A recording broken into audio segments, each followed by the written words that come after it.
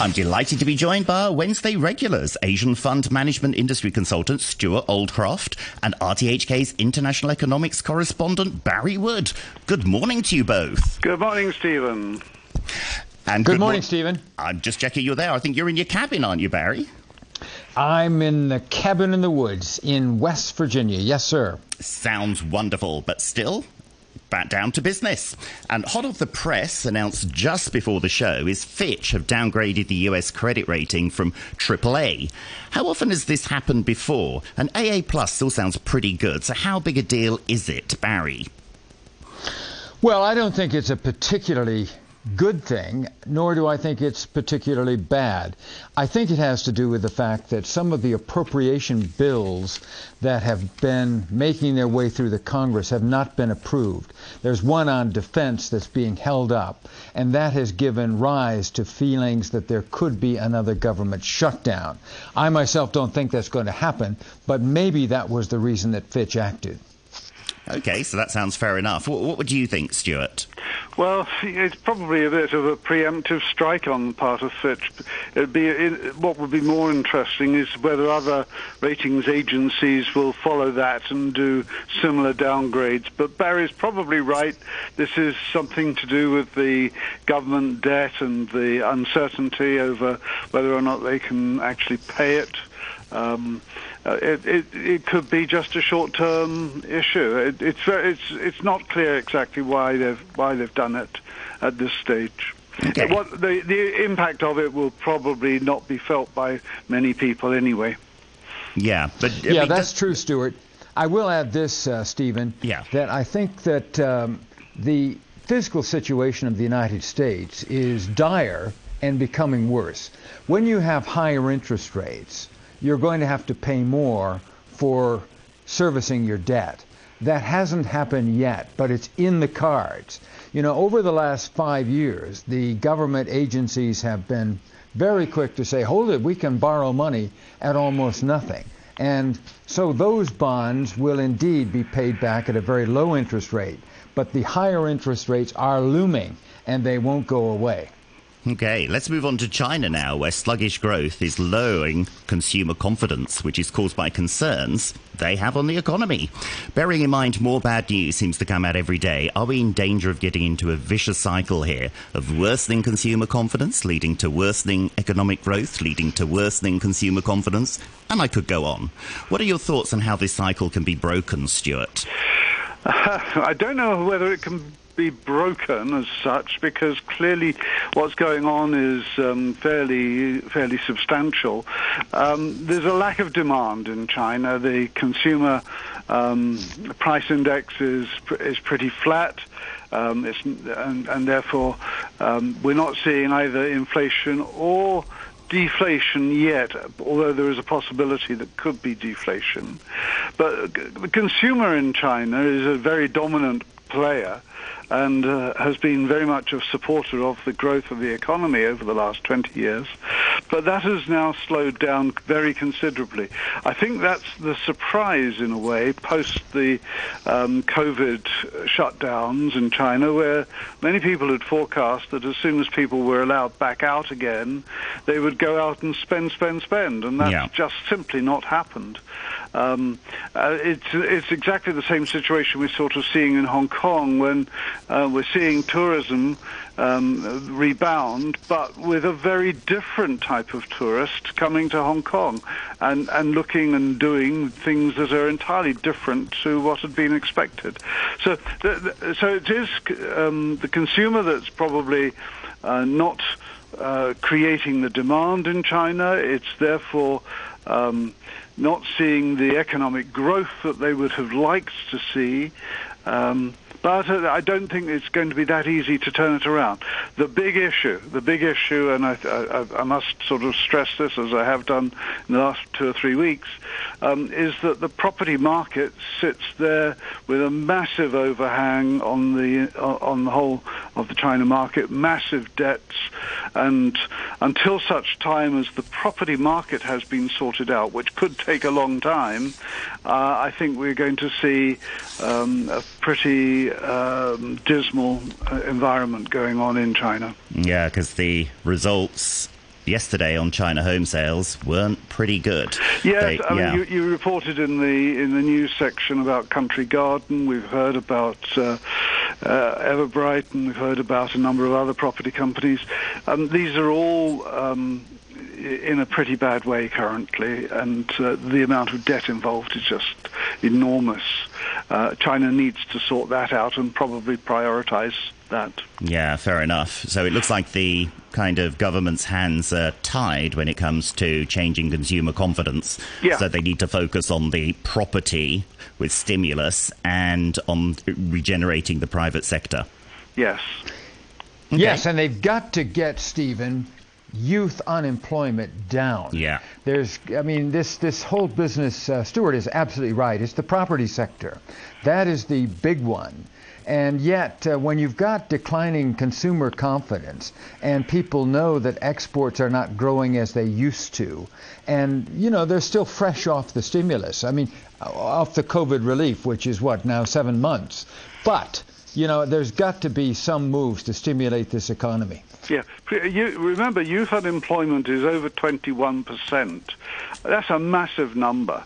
And that is, not only likely to be a drag on the economy. Ultimately, we know that the youth can get very unhappy and can go out on marches, strikes, and all sorts of things. So, that's going to be a political issue at some point in China if they can't do something about it quickly. Well, they're certainly going to be wanting to prevent that, I'm sure. Yes. Now, Stewart, you mentioned similarities with Hong Kong when you were talking about China there. After Monday's disappointing results on the Hong Kong's GDP, economists yesterday were slashing their forecast for Hong Kong annual growth. How much of this due to the mainland, and is there anything John Lee can do to try and get GDP growth back on track, Stewart? Well, again, it's not necessarily him that will do it, but he is out there trying to come up with new deals. He's just done a tour of some ASEAN markets. He's been to the Middle East. He goes backwards and forwards to China. He's trying to stir up business opportunities, creating relationships and the like. So in that respect, he's doing the right thing, and he's doing what appears to be a pretty good job. But the Hong Kong economy has been far too heavily weighted towards the tourism sector over the last 10 years until COVID, and then when we stopped getting the 40 to 50 million tourists a year visiting Hong Kong, spending their money, that obviously had a major impact. Now the tourists are starting to come back. We've had 14, 15 million since the beginning of the year. It's still quite a bit short of the expected numbers. But the thing that is changing is that the tourists are not the same type of tourists. They want to see different things. They want to have different experiences. They're not coming here to buy highly expensive branded goods, all of which they can get in China anytime they wish. They want to see things that are different. They want to go to better quality restaurants. They want to go and see the probably the more famous sights of Hong Kong. And maybe they don't spend so much money as they used to in the arcades, but then. The other thing that we've got to bear in mind, that the average Chinese tourist spends a great deal less in Hong Kong than would the American, European, Australian or Japanese tourist. And Hong Kong has been trying, but not succeeding too much in getting tourists from those other locations. Yeah, so they're focusing on the other delights of Hong Kong, like hiking, zip-lining and the beaches, rather than shopping. And we had a story earlier, actually, on the retail sales in Hong Kong, and we have another one coming up in the second half of the show. But let's move on to the Fed now. So the Fed so far seems to be winning the inflation battle, but there was a good Reuters article I read yesterday that gave a strong argument that there will still be at least one more rate rise. The key point was Fed officials prefer to err on the side of going too far to control inflation rather than risking its rebound. And of course, core inflation is not where it needs to be. Do you agree with that assessment, Barry? I think that the Fed is winning the battle, and I think that the economy so far indicates it can absorb yet another rate increase. These 25 basis point increases have not been onerous. The stock market is telling us that the future is bright, but we shall see. I think the Fed will be data-driven. They'll get a jobless report coming Friday. The expectation is 100,000 jobs were created in July. If the economy continues as it has for the last month or two, indeed, I think we'll see one more rate hike, and I don't think that'll be a problem. No, I entirely agree with you, Barry. They've obviously been listening to our discussions over the last few weeks, and yes, the U.S. economy appears to be pretty well placed to absorb any rate rises. I think the next Fed meeting is in September, and I think that's possibly when we will see a rate rise. That could be it for the rest of the year.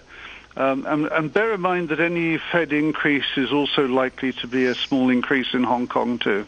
Okay, and I've just got a WhatsApp message from President Biden who's thanking you guys for your advice. Yeah, well, that's okay, Joe. Anyway, just moving on quickly, we'll have to address this question fairly quick. Today's news that Foxconn is investing heavily in India. It does look like a lot of investment is going into India right now. Are its prospects looking good, Barry? Well, yes, India is looking good, and India is growing at a much faster rate than China. It is, by one measure, the world's best performing economy. Of course, they're starting at a very low base. Let's not forget, however, Stephen, that Foxconn had planned a much bigger investment in India, which collapsed. Yeah. The Indian government is notoriously bureaucratic. That's not to say that they're alone in this respect, but this big investment didn't come through because Foxconn said, hold it. If we were going to really build an additional plant in India, we don't want to have the local partner imposed upon us. We want to have collaboration with that person and, in fact, choose that person, that company. So, yeah, I think this is significant. Apple is pushing Foxconn in that direction, and of course Foxconn relies on Apple. So yeah, I think it's significant but not a game changer. Okay, yeah, I think we're going to have to draw the line there. But you just say quickly, Stewart, you agree? No, I just agree with that. I think but the amounts involved are not that big in terms of the absolute numbers that Foxconn could be talking about. Okay, thanks to our guest, Asian Fund Management Industry Consultant Stewart Oldcroft, and RTHK's International Economics Correspondent Barry Wood. Barry will be back